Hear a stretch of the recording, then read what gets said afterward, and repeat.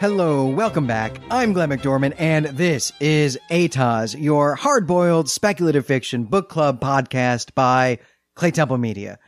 This episode, we are getting into comics with the first collection of the series Powers, entitled Who Killed Retro Girl? The series is written by Brian Michael Bendis with art, absolutely stunning art, we should say, by Michael Avon Oeming. These 6 issues were published by Image Comics in 2000 before being collected, probably in 2001, I guess it must have been.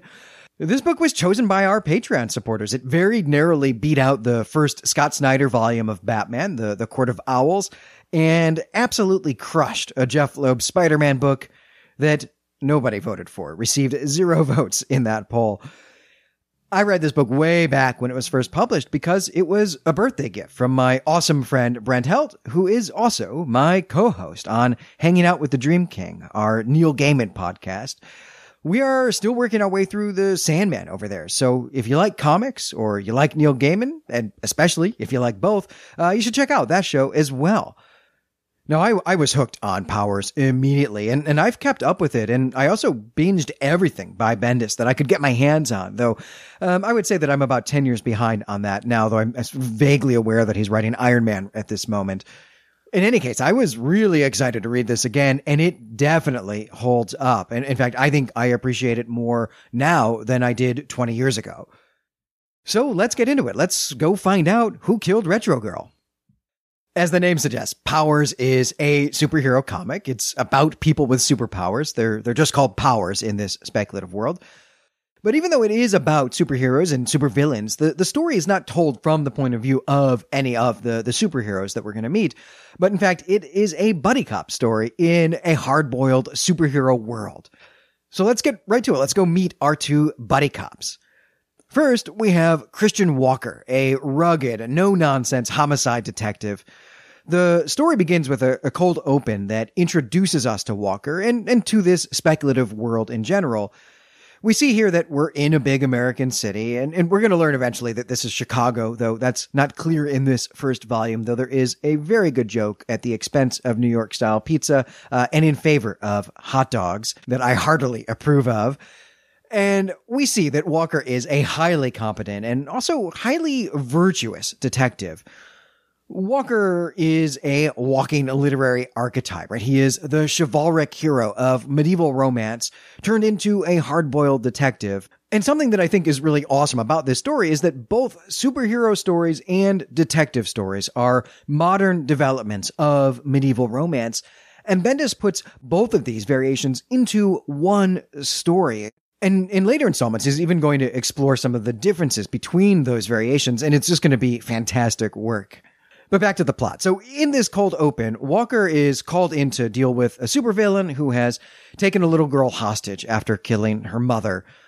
Walker successfully navigates the situation, and how we see that he is indeed a chivalric hero is that his agenda, the most important thing for him here, is to make sure that the little girl is safe no matter what.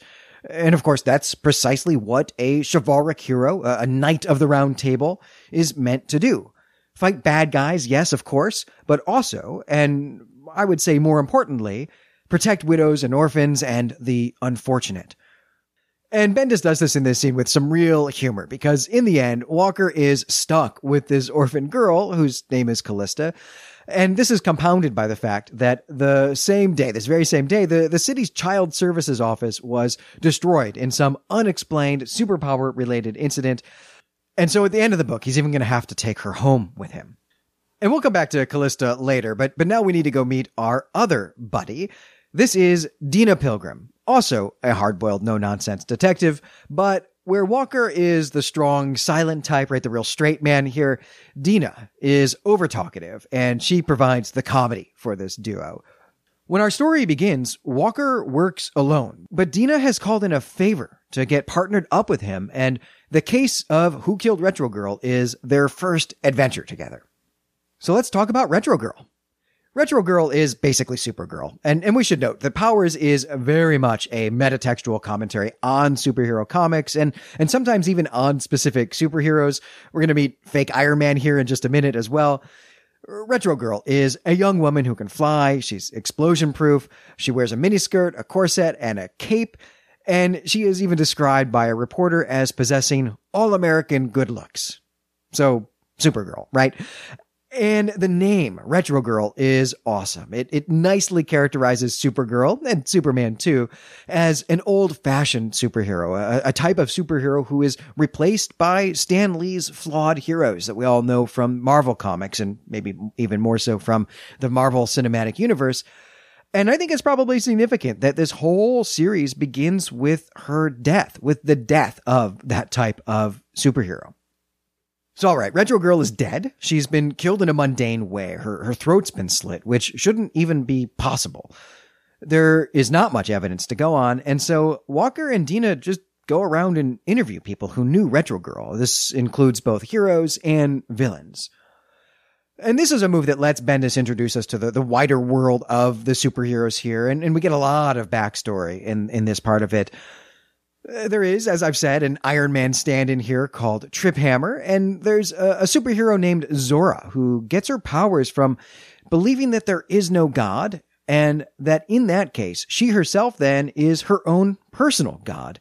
And this knowledge, or really we should say this belief, gives her power over the world. And this is a really interesting idea. I'm not going to talk about it here in this episode, but I would love to take it up on the forum, especially in light of some other religious things that I am going to talk about in this episode. Zora, Trip Hammer, and Retro Girl all worked as solo heroes, but they did also occasionally team up, right? Classic comic book story. There was also a fourth hero they used to team up with too, a guy named Diamond, who I think is meant to look like Nightwing, though that might not be the intended reference. Diamond has not been seen, however, since a really epic team-up to take out the Johnny Royale gang, and that was a few years ago. And hey, it turns out that Christian Walker used to be the superhero Diamond, but he lost his powers during that fight, and that's why he became a cop, right? To go on, to keep protecting the city, even though he doesn't have his superpowers anymore. Well, the plot at this point is going to take us back to Callista, that orphan girl that Walker rescues at the top of the book. Walker and Dina don't really get anywhere in their investigation, just walking around asking people if they've killed Retro Girl. Turns out isn't really maybe the best way to find out. But Callista notices some graffiti at the crime scene, and this leads them to the bad guy. And in the end, it turns out that Retro Girl was killed by just a regular dude who hated superheroes. This regular dude was able to invent a device that could turn off superpowers. And this isn't new. The police have these devices, but it is a technology that's not available to civilians. And this guy ambushed Retro Girl. He turned off her powers while she was in flight, and then slit her throat when she fell to the ground. Walker and Dina bring this guy in. He confesses to the crime, and with the case closed, they're putting this guy in a police van to be taken to prison. And just as they're doing this, Trip Hammer shows up, and he kills the bad guy. Now, of course, this is illegal. It's also morally wrong, but Trip Hammer doesn't care. He says, "I did what must be done to end this with honor. The trial would have been a circus. It would have no meaning. It would have brought nothing but fame to those who don't deserve it. And it would have given this insane, worthless insect what he wanted. That people know him, to know his name." And Trip Hammer just disappears after this. No one can find him. And so the case is simply over. And so is this volume of Powers. All right, so it's a short book and a consequently short recap, so we can just get straight into the themes. As I've said, Powers is deconstructing the superhero genre, and even just this very first storyline here does an excellent job of this. Superhero comics are overwhelmingly concerned with justice, with dealing with people who break the rules, with maintaining peace and security, and of course, with avenging wrongs. Now, these aren't all the same type of justice, and much of the drama in superhero stories is about the question of whether all of them really are justice. Often this comes in the form of the question of whether vengeance is a type of justice. But even if they are all types of justice, there's the question of whether they are all equally virtuous, or if one of them is more virtuous than the others, and if so, which one? And in some ways, these different types of justice come out of different ethical systems, right? And these ethical systems can overlap, but they often are also in conflict with each other. And that's what a lot of superhero comics are about. And we see this clearly in this story here with Trip Hammer's action at the end, right? Was killing the villain murder? Was it vengeance? Was it justice?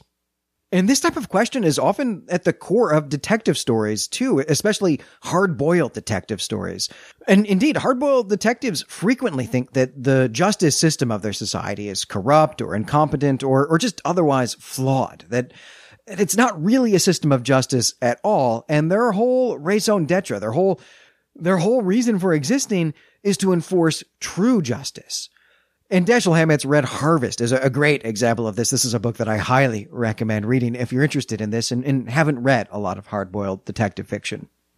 As I've said, both of these genres, hard-boiled detective stories and superhero stories, are modern variations on medieval chivalric romance. And so we expect our heroes to be better than us, to be gooder than us, right? To be more virtuous.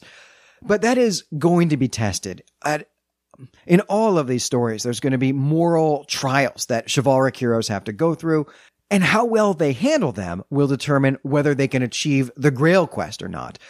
In detective fiction, they almost never can because the hard-boiled detective genre grows up in the aftermath of the First World War. It's a genre that is rooted in the idea that the world itself is fallen and imperfect, almost the idea that there isn't really any Holy Grail to find in the first place, that the Grail quest is an ideal. It's not a tangible thing. Now, although I've read most of Powers, most of this series, it's been a decade since I have, and I don't remember where this story is going. But something that jumps out to me immediately on this read is that both of our detectives have names that call up Christianity, and in particular, call up the idea of the Grail quest. On the nose, of course, is Christian Walker, but Dina Pilgrim is also a fascinating name to think about from this perspective. The word pilgrim means a person who travels to a religious site for a religious purpose. And in fact, right, we could even define pilgrim as a Christian walker. So both of these detectives have names that indicate that they are on some kind of religious journey in a genre, the origins of which is concerned with the quest for justice and goodness in a religious context. So this is something that I'm going to want to keep my eye on if our patrons decide that we should keep reading this series. All right, there's a second theme I want to talk about too, and that is friendship, though maybe we might think about it more as loyalty and trust.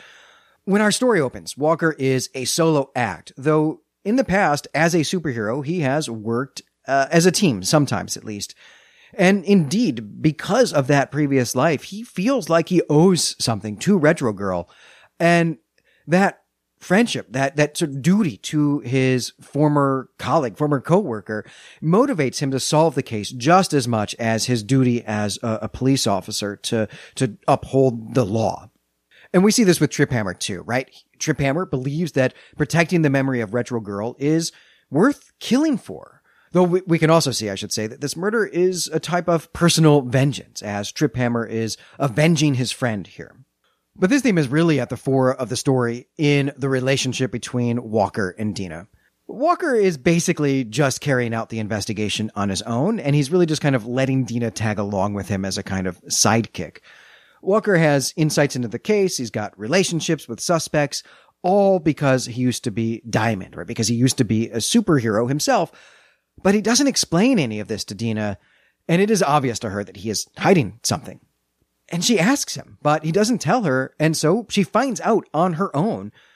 And Walker knows immediately that she's discovered that he used to be Diamond, and he is furious about it. He says they can't be partners, and that she needs to transfer because he can't trust her. She's a sneak. But Dina gives this right back to him. He was hiding things from her, and he even lied to her, ish anyway, right, a lie of omission, when she asked him if he had powers. And one of my favorite scenes in the book is when they hash this all out on the roof of the police headquarters here, when Walker comes clean, and Dina explains that she requested to be his partner, and they make up, and they go about their business because it turns out that they both want the same thing: justice for bad guys. Now, in contrast to this, we also encounter a detective who keeps getting in the way of their investigation. This is Detective Cutter. Detective Cutter is not a team player. He's not even working this case. But nonetheless, he brings a suspect in for questioning and threatens to jeopardize the whole thing because of his just real selfish stupidity. He also sexually harasses Dina and is just generally a jerk to everyone. And Cutter here, then, he provides a great contrast to the buddy part of the story. He is someone who is in this for himself and has no sense of team or loyalty, right? These are things that then are held up as virtues. Having a sense of team, feeling loyalty, feeling friendship for people is a real virtue in this world. All right, so you can probably tell that I love this book, and so perhaps, hopefully, you will not be surprised to hear that I have a long list of strengths and no list of weaknesses. But I'm going to actually restrict myself to talking about just 3 aspects of this book that I found to be really, really strong. And those are the art, the dialogue, and the world building. Michael Oeming's art is just spectacular, especially his use of sharp angles in buildings and people, but more especially in his use of light in his panels. And this is something that he and Bendis had worked out as a foundational aspect of the series. They wanted to do a comic book version of a film noir, and they have nailed it, I think. I'll say, too, that Pat Garrahy did an amazing job with the colors. I mean, they just pop off the page. It is a beautiful book to look at. And something with comic book art that Brent and I do over on Hanging Out with the Dream King is to select a favorite panel to really dissect. And even though Brent's not here, I thought it would be fun to do this here for Who Killed Retro Girl. Now, if you listen to Hanging Out with the Dream King, then you already know that I have a tendency to pick full-page panels. In fact, it's something Brent is trying to electroshock out of me. But he's not here, so I'm going to pick a full-page panel for this book, too. And in this case, it is the last page of issue 1. This is the panel where we see the body of Retro Girl at the crime scene. There is a lot that is really awesome about this panel, but what really strikes me about it on this read is that very much like the story itself is drawing on medieval Christian literature, this panel draws heavily from medieval Christian art. For one, Retro Girl is dead and bloody, and her arms are splayed outward, such that she is forming a cross. In short, she looks very much like a crucified Christ. And on top of this, the second thing that jumps out here is that Oeming is using a triangular composition in which Retro Girl is the top of the triangle, and Walker and Dina provide the other angles at the base. And this is a favorite technique of late medieval painters such as Leonardo da Vinci and Piero della Francesco, just for 2 examples. And part of that, of course, is because it appeals to our eye. We like triangles. But of course, the number 3, and especially the idea of 3 individuals, is highly significant in Christianity. So for me, looking at this, and what I really love about this is that this panel reinforces the medieval archetypes of the story. But I also love how it asks us to consider in what ways Dina and Walker might be analogs for aspects of the Trinity, right? Especially if Retro Girl is, as I think here, looking like Christ, standing in for Christ. In what way, then, is Dina God or the Holy Spirit or vice versa? I'd love to hear if you have any thoughts about that. But while I'm picking favorites, let's talk about dialogue. Bendis is a master of dialogue, and he nails the hard-boiled dialogue tropes here. I'm just going to give you one example, because otherwise I'll just devolve into reading the whole book to you. When Walker brings Callista to the station, he doesn't know what to do with a little kid, so he pours her a bowl of cereal. And she says, "You keep cereal in your desk? That's the coolest thing I've ever seen in my life." To which Walker replies, "Well, you're young." And look, this is a funny exchange between a single man who is married to his job and a little kid, but it also reinforces who Walker is, right? What role he's playing in the story. And it's just awesome. And there are numerous examples of this type of dialogue throughout the book. It's just a joy, just a genuine, tremendous pleasure to read. But let's get to my final strength here. Let's talk a little about Bendis's world building techniques.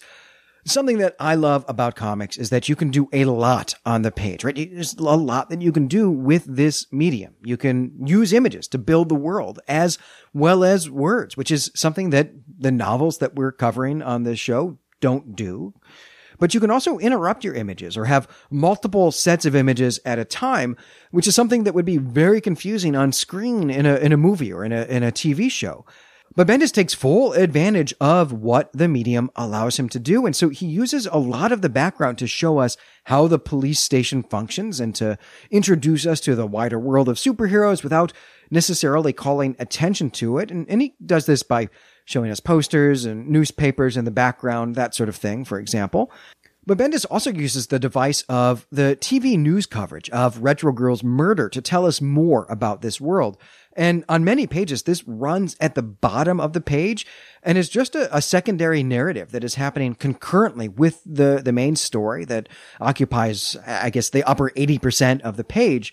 So, you could read both stories on each page as you go, or you could read one story all the way through the issue and then go back and read the other one all the way through the issue, right? There's a lot of agency on the reader's behalf here, which is something that I really love about the way comics function as a storytelling medium. And it really makes me excited to do more comics here on ATOS. But we're not going to turn into a comics podcast, I promise. But I would probably like to do maybe 2 graphic novels, 2 volumes or 2 collected volumes of an ongoing series, per year, something like that. I think it would be a lot of fun to keep comics in our repertoire here on ATOS.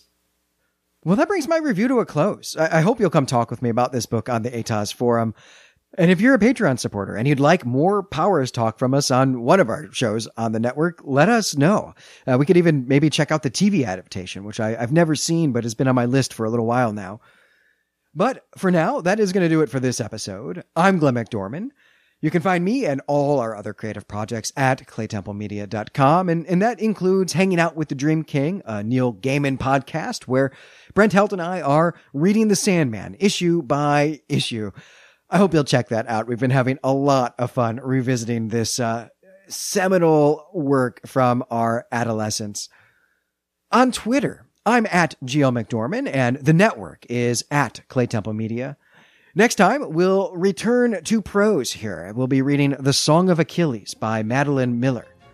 And until then, remember, if more of us valued food and cheer and song above hoarded gold, it would be a merrier world.